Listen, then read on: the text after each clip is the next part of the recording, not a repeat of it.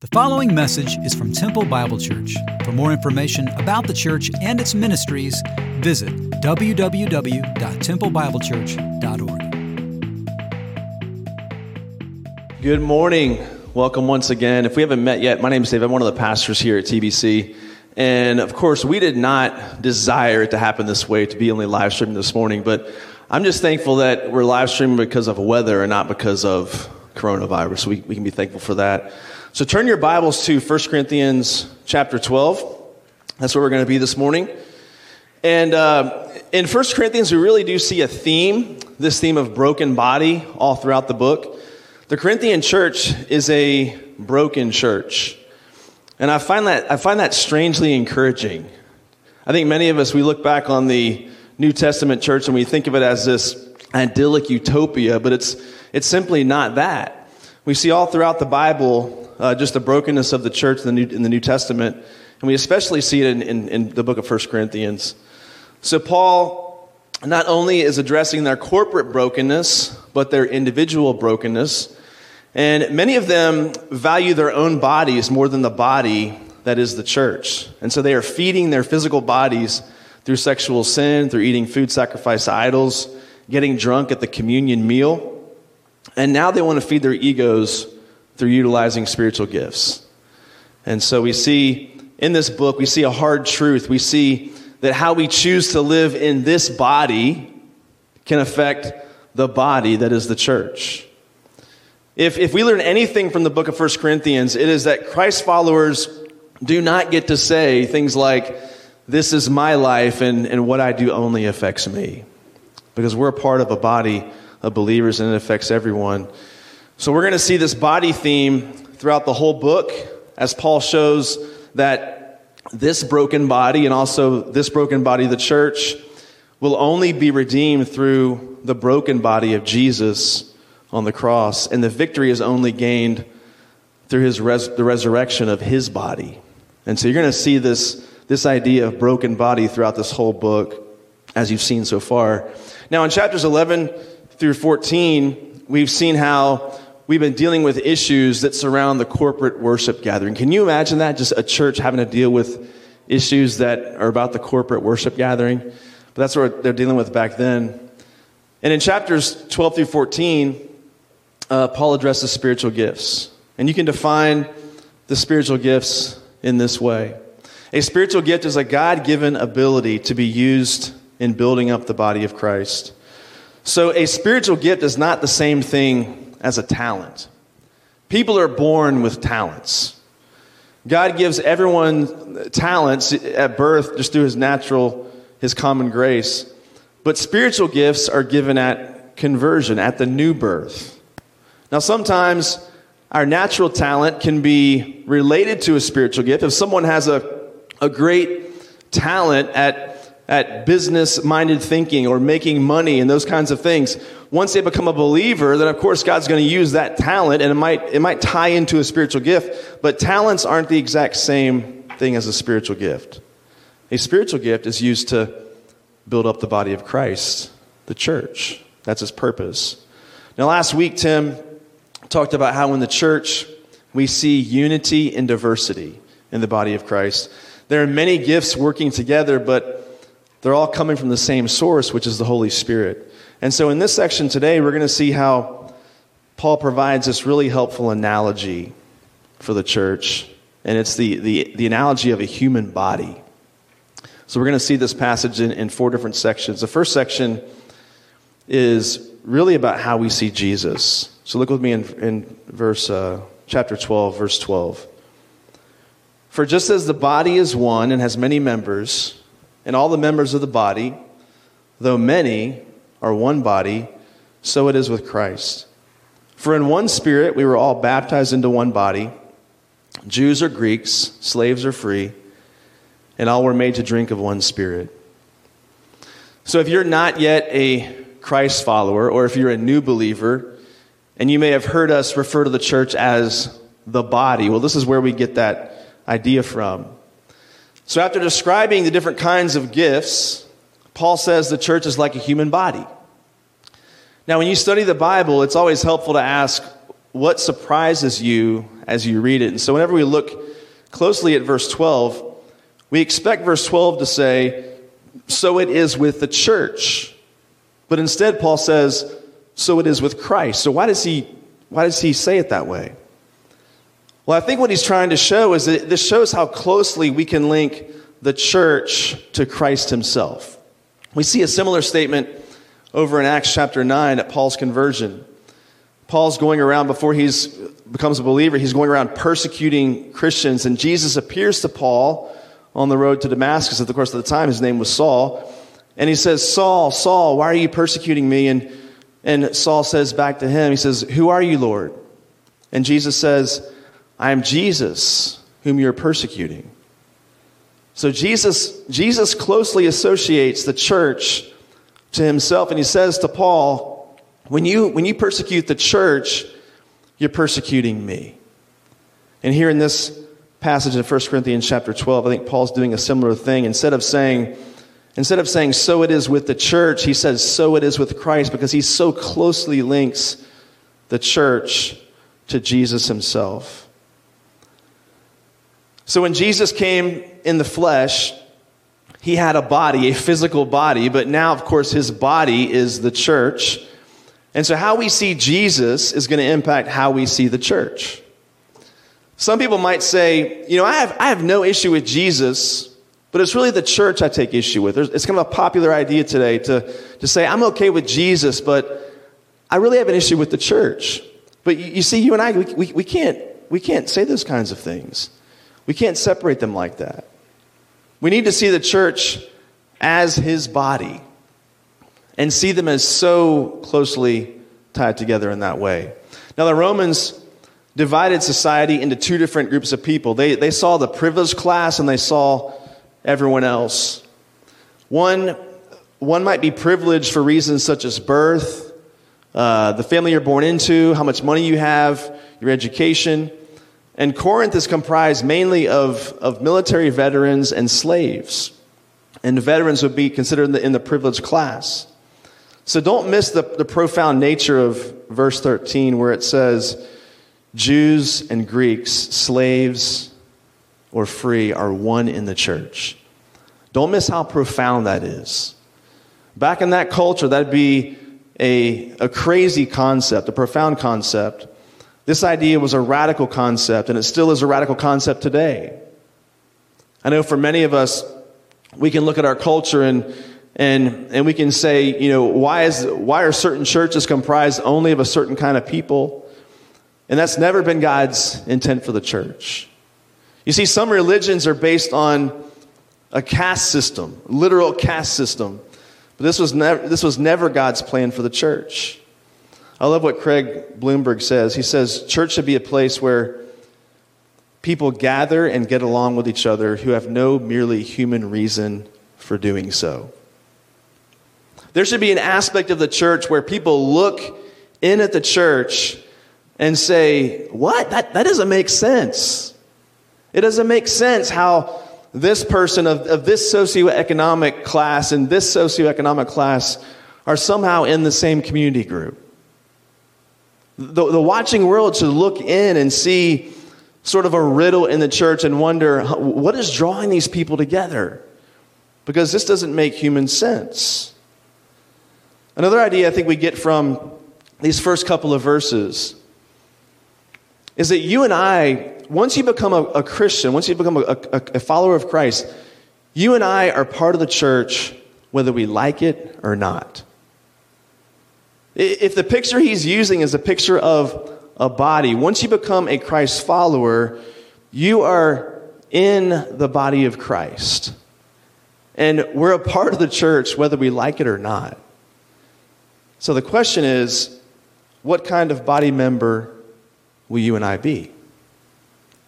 There are a couple of issues that make us pull away from the people of God, and I think we see them here in these next few verses. One of the things that can keep us from really connecting to the body of Christ is how we see ourselves. And so look with me at verse 14. It says, "For the body does not consist of one member, but of many. If the foot should say, because I am not a hand, I do not belong to the body, that would not make it any less a part of the body. And if the ear should say, because I am not an eye, I do not belong to the body, that would not make it any less a part of the body. If the whole body were an eye, where would the sense of hearing? Where would be the sense of hearing? If the whole body were an ear, where would be the sense of smell? But as it is, God arranged the members in the body, each one of them as he chose. If all were a single member, where would the body be? As it is, there are many parts, yet one body. So the Corinthians were guilty of celebrating the more sensational gifts like speaking in tongues and prophecy. And we'll say more about those in the coming weeks. And this led to jealousy and division there in their church. So Paul imagines this really absurd conversation. What if the body could talk to itself? What if the foot gets jealous of the hand, saying, I'm not a hand, I'm not part of the body. So why would a foot be jealous of a hand? Well, just think about what the hand gets to do. The hand gets to wave to people. The hand gets to shake hands. Maybe not during COVID, of course. The hand gets to wear the wedding ring. The hand's kind of a big deal. If we want to honor someone, we say, give him a hand. We don't say, give him some feet. Right? So the hand gets a lot of attention. Whereas the foot has a hard job. The foot has to carry all the weight. The feet get worn down. There's calluses. There's ingrown toenails. There's bunions. Feet smell bad. So the feet they've got a difficult task. If we're sitting at home and I take off my socks, my wife says to me, why don't you cover your feet? You see, feet do the heavy lifting. Feet aren't all that attractive. They don't get all the publicity. So you can see how the foot might get jealous of the hand, and you can see how somebody that has the gift of helping or serving might get jealous of someone with a more public, upfront gift. Because serving is often like doing the heavy lifting without getting all the notice and the publicity. I think many of us compare ourselves, and if we don't measure up, we start to withdraw from the body of Christ. And I think we're especially vulnerable to this kind of thing early on in our faith. Maybe you're someone that's new to the faith. You're a new believer, and you've started attending a small group of some kind, but suddenly you're now intimidated by somebody else. Why can't I know Scripture like her? Why can't I pray like that person? Why is it that guy always knows what to say, and I'm more of a shy person? And so there's a lot of ways where you can come into the body of Christ, and as the relationships get closer, you start to feel like you're diminished or you're inadequate. You don't measure up to whatever that standard is that you think someone else has attained to. And if you can't be like them, you start to pull back and start to think, I'm not like that. And you begin to pull away from the body of Christ. I think of a story back in 2006. My wife and I, before we had kids, we went on a mission trip to Rwanda with Gary DeSalvo, and Greg Gilkerson and some others here at TBC. And we had to do several connecting flights, Chicago, then London, then Nairobi, and then Kigali, Rwanda. And this is a several-day trip just to get there. And I think our luggage got lost in Chicago. And so we get to Nairobi, and our luggage isn't there. We get to Kigali, our luggage isn't there either. And now we're going off into the mountains to go to this pastor's conference, to preach this pastor's conference. And so our luggage, it took 5 days for this luggage to finally show up. And it was just my wife and I that had the missing luggage. And so I'm having to preach in this church on a Sunday morning. I'm having to borrow clothes. And so I think I borrowed clothes from partly from Gary, partly from Greg Gilkerson. Greg is about 6'4", and everyone knows Gary's a much bigger man than I am. And so I'm wearing these other guys' clothes. And I can remember, I think I wore Greg Gilkerson's shoes on that Sunday to preach, and he wears like a 13. And my pants are falling down inside the back of my shoes. And so this was not a pretty picture at all. But if you put on someone else's clothing, well, nothing really fits right. It's going to be awkward. And if you and I try to put on someone else's gifting, it's not going to fit right. And it's going to look really awkward. And everyone's going to know that you're kind of playing out of your role. And I think what can happen sometimes is we forget that God designed you for a purpose. And God gave you gifting. And you're not supposed to be like someone else. But if you begin to feel diminished or feel inadequate, and you begin to pull away from the body of Christ because of how you feel and how you see yourselves, well, there's a part of us that becomes paralyzed. There's a part of the body of Christ that becomes unable to really function how it should because you're missing. And we need you here. You see, at the root of this jealousy, there is this belief that God really doesn't know what he's doing. That's why I love verse 18, where it says, "But as it is, God arranged all the members in the body, each one of them as he chose." Because God wants unity, not uniformity. God never wants uniformity. He's not looking for everyone to be the same. I mean, the image here, if the whole body were an eye. This is why I'm convinced that Paul must have been a youth pastor, because he had a great imagination. If the whole body were an eye, just one big eye rolling around, what kind of body would that be? If the whole body was an ear, one big ear, what would that? The body couldn't function. And so there's no point in us trying to look at ourselves and feel inadequate because we feel like, well, I don't measure up to who that person is. Well, God designed you to be somebody else. And there's no point in trying to put on someone else's gifting. You know, I praise God for how different we all are in the body of Christ.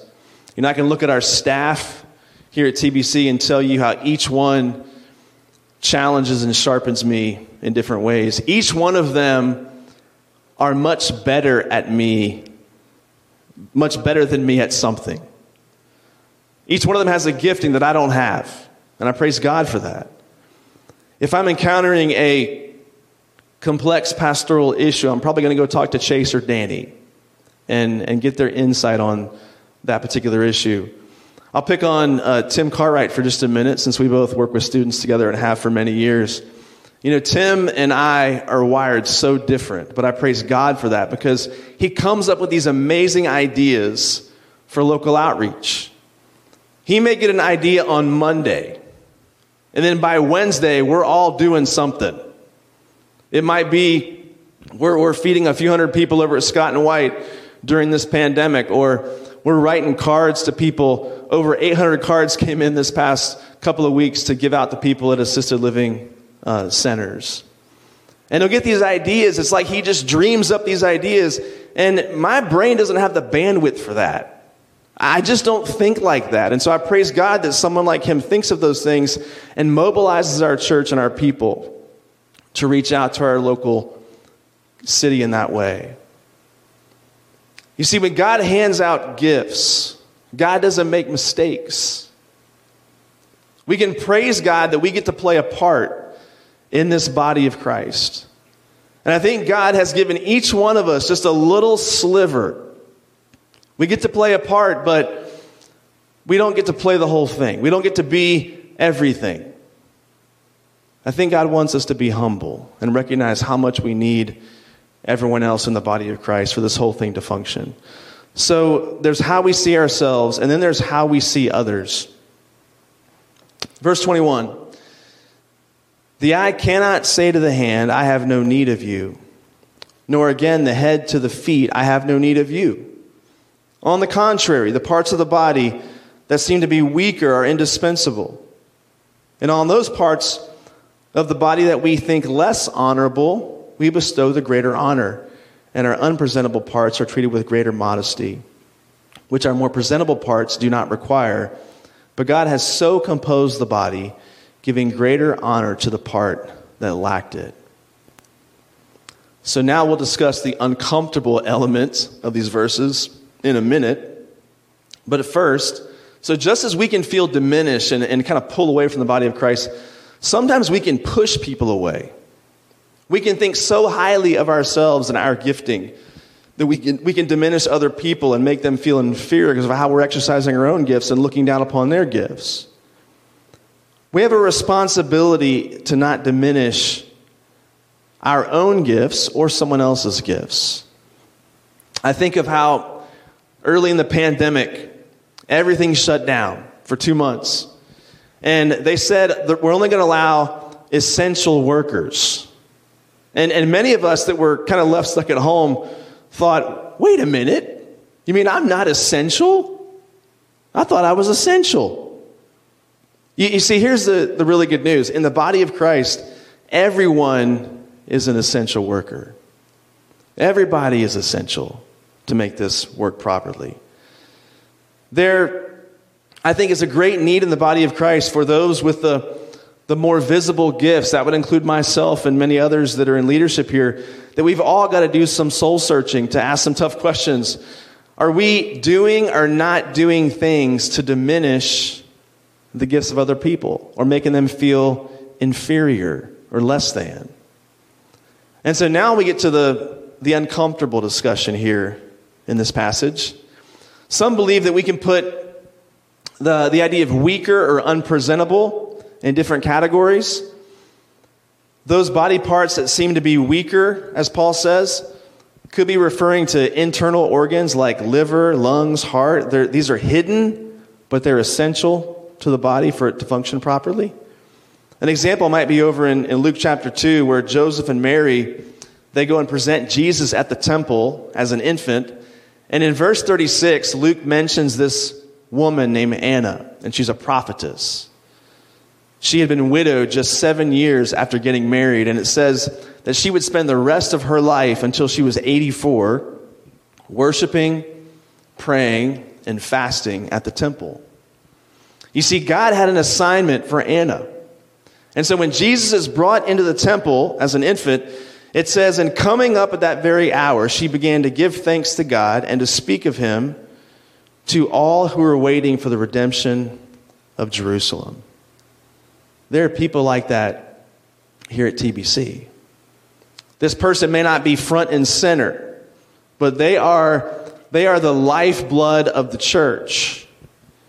And so there's what might be called the weaker members, what seems like the weaker people, but they're really not.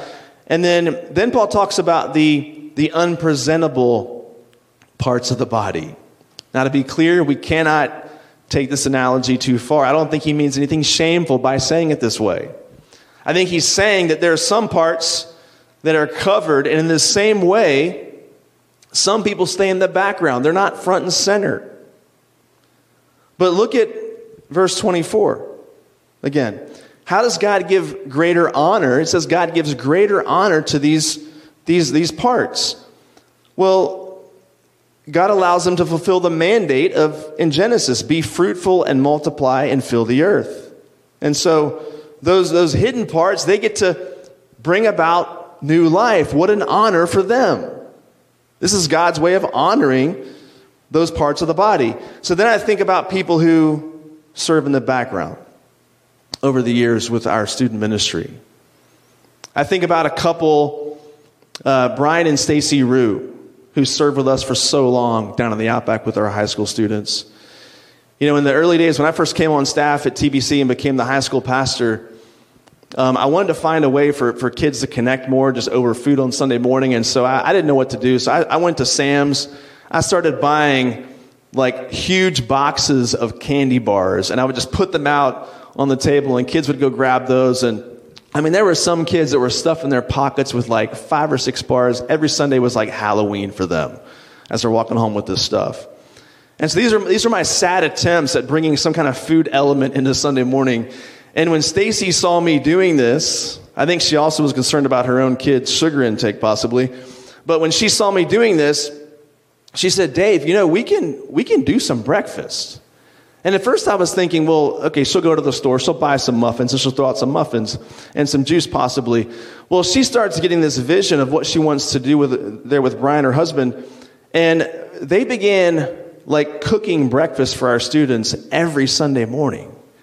And I thought this would go on for maybe a few weeks or a few months. This went on for 10 years. They served in this way. And we're talking, they're making biscuits and gravy and sausage and fruit. And our kids are just wondering, where is this coming from? And they were the ones that head up this whole ministry. And I will tell you that it wasn't just them. At first it was them, but many other people followed after them. I think of people like the Simmons and the Fulmers and the Chamblises and the Johnsons and the Pitts and the Cheneys and the Woods and the Nows. And I could go on and on and on. This was really their vision. I never would have asked someone to do that. But they had this hospitality gift in themselves, and they wanted to show this to the body of Christ.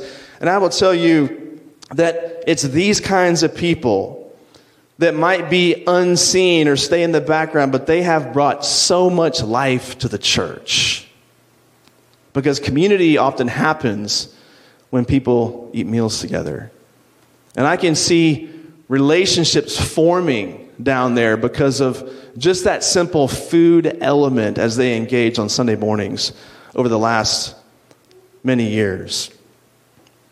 You know, the person with a more visible gift, people with more visible gifts, we don't need special honor. I mean, it's already built in.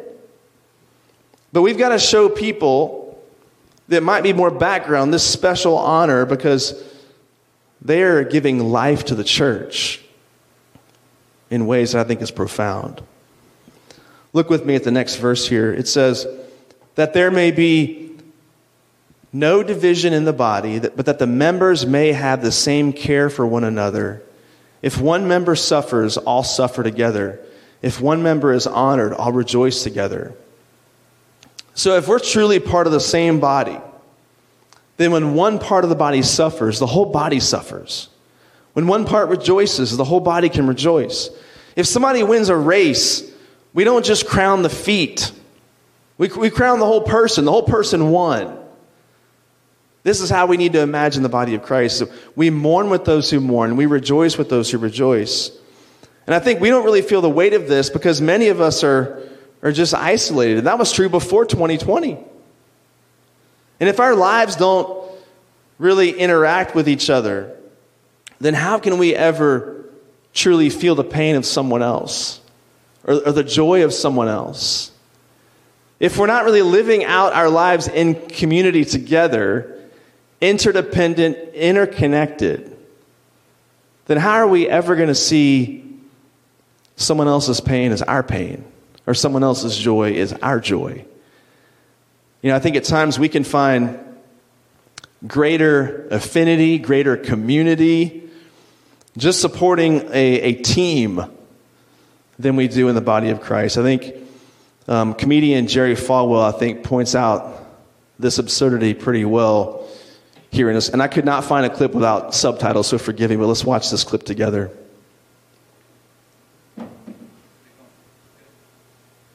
You think about it, who are the giants? You know what I mean?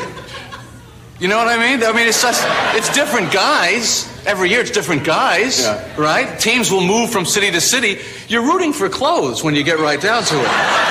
It's the same outfits. It's the same. I'm rooting for an outfit. That's what it's come down to. I want my team's clothes to beat the clothes from the other city. That's not so bad either. There's nothing really wrong with that. It's laundry. We're rooting for screaming about laundry here. People will, you know, like they'll love a guy, you know what I mean? Yeah. And then the guy will get traded. He'll come back on another team. They hate him now. Yes, this that's is the right. same human being in a different shirt. Boo, we hate him now. Different shirt. Now, wait a minute.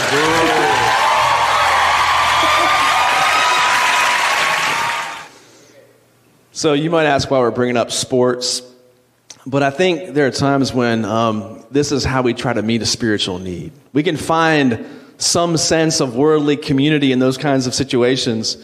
But I love how Dan Gardner, he's the CEO of Code and Theory, which is a company that helps teams brand for their team names and those kinds of things. He says this: a team embodies itself in the community unlike any other brand. It is part of you, part of your community. There are relationships based around fandom. It is almost like a member of the family. So it's amazing how like two people, different background, different status, can bond over something so trivial, right? But in the end, as he says, it's just laundry. It's just laundry. When I read that quote, I hear certain key words like community and relationships and member, family. But that sounds like what this is supposed to be about. That sounds like what the body of Christ is supposed to be about. And so there's a couple ways in which we, I think, can pull away from the body. One is how we see ourselves. One is how we see others. We can push people away, which is why I think Paul brings this whole thing into focus in verse 27, how we see the gifts. How you and I see the gifts is so important.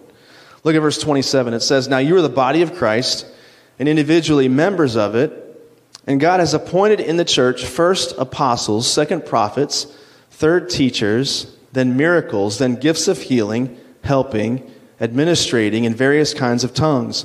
Are all apostles? Are all prophets? Are all teachers? Do all work miracles? Do all possess gifts of healing? Do all speak with tongues? Do all interpret? But earnestly desire the higher gifts. How we see Jesus will change how we see ourselves and how we see others, but also how we see the gifts. And so instead of the gifts becoming about us, they become about Him, bringing glory to Him. But then Paul seems to contradict himself, because after telling the Corinthians to not think too highly of themselves or too lowly of other people, then he does this strange thing where he ranks the gifts. So what is Paul doing here? Well, part of it's just simple chronology. So apostles, I'm not going to get into all the definition of apostleship, what that means, but apostles were, of course, his 12 apostles. And we can include Paul in that as well. So part of it's just chronology. They were the first ones to get this revelation, and some of them wrote scripture, of course. And then, of course, there's prophets and there's teachers. So this is kind of how the church was built throughout the early church. But the Corinthians wanted the dramatic gifts, the sensational gifts, like speaking in tongues. They were prioritizing that over everything else, as you'll see in the coming chapters. So when Paul tells them to desire the higher gifts, he is saying to desire the gifts for the purpose of building up the body, not to build up their own egos. So he says, but earnestly desire the higher gifts for that purpose. Now, I understand sometimes attending church, it may not be obvious sometimes how you can plug in and serve and what role you're going to play. This is why we push community here so much. We want you part of a group, and here's why. Because that's going to be the primary place you use your gift. As needs arise, as you begin to live life with these people, this is where you're probably going to use your gift the most. And so you're right, coming in here on a Sunday sometimes, we can't make use of all the gifts here on a Sunday morning, but we need many gifts at work here on a Sunday morning to make these things happen, especially starting next week. And so we'll need many of you all to step up and to serve and to utilize your gifts in the body of Christ in this way. You see, for many of us, coming in here into this room is the end point. The Sunday service should not be the end point, but the starting point. Coming in here should lead to living in surrender and living in community and living on mission. So we come in here so we can launch you out there. That's the purpose. And so we invite you to come and find ways to use your gifts here, whether it be on a Sunday morning or whether it be in a community group of some kind, of smaller group throughout the week. We need your gifts here at work in the body of Christ. And this is when discipleship happens. And it's a beautiful picture. I want to read an email that I received recently. This is from Gino Pitts. He and his wife Patty have worked with us in our junior high and high school ministry for years, as their son Logan has come up through junior high and high school. And they've served faithfully and so well in the last several years in our student ministry. And their son Logan is a senior. And I want to read this email because this email came to us at just the right time. Obviously, not meeting for so many months, especially on Sunday morning, has been really tough for us and our students. But this email was just so encouraging to us to know that we're not doing this work in vain. And we can praise God for stories just like this. So I'll read this to you. He writes, "Just wanted to take a minute to thank you guys and our church for all that you do for our kids. Logan is winding down his high school days quickly. We were struggling with that.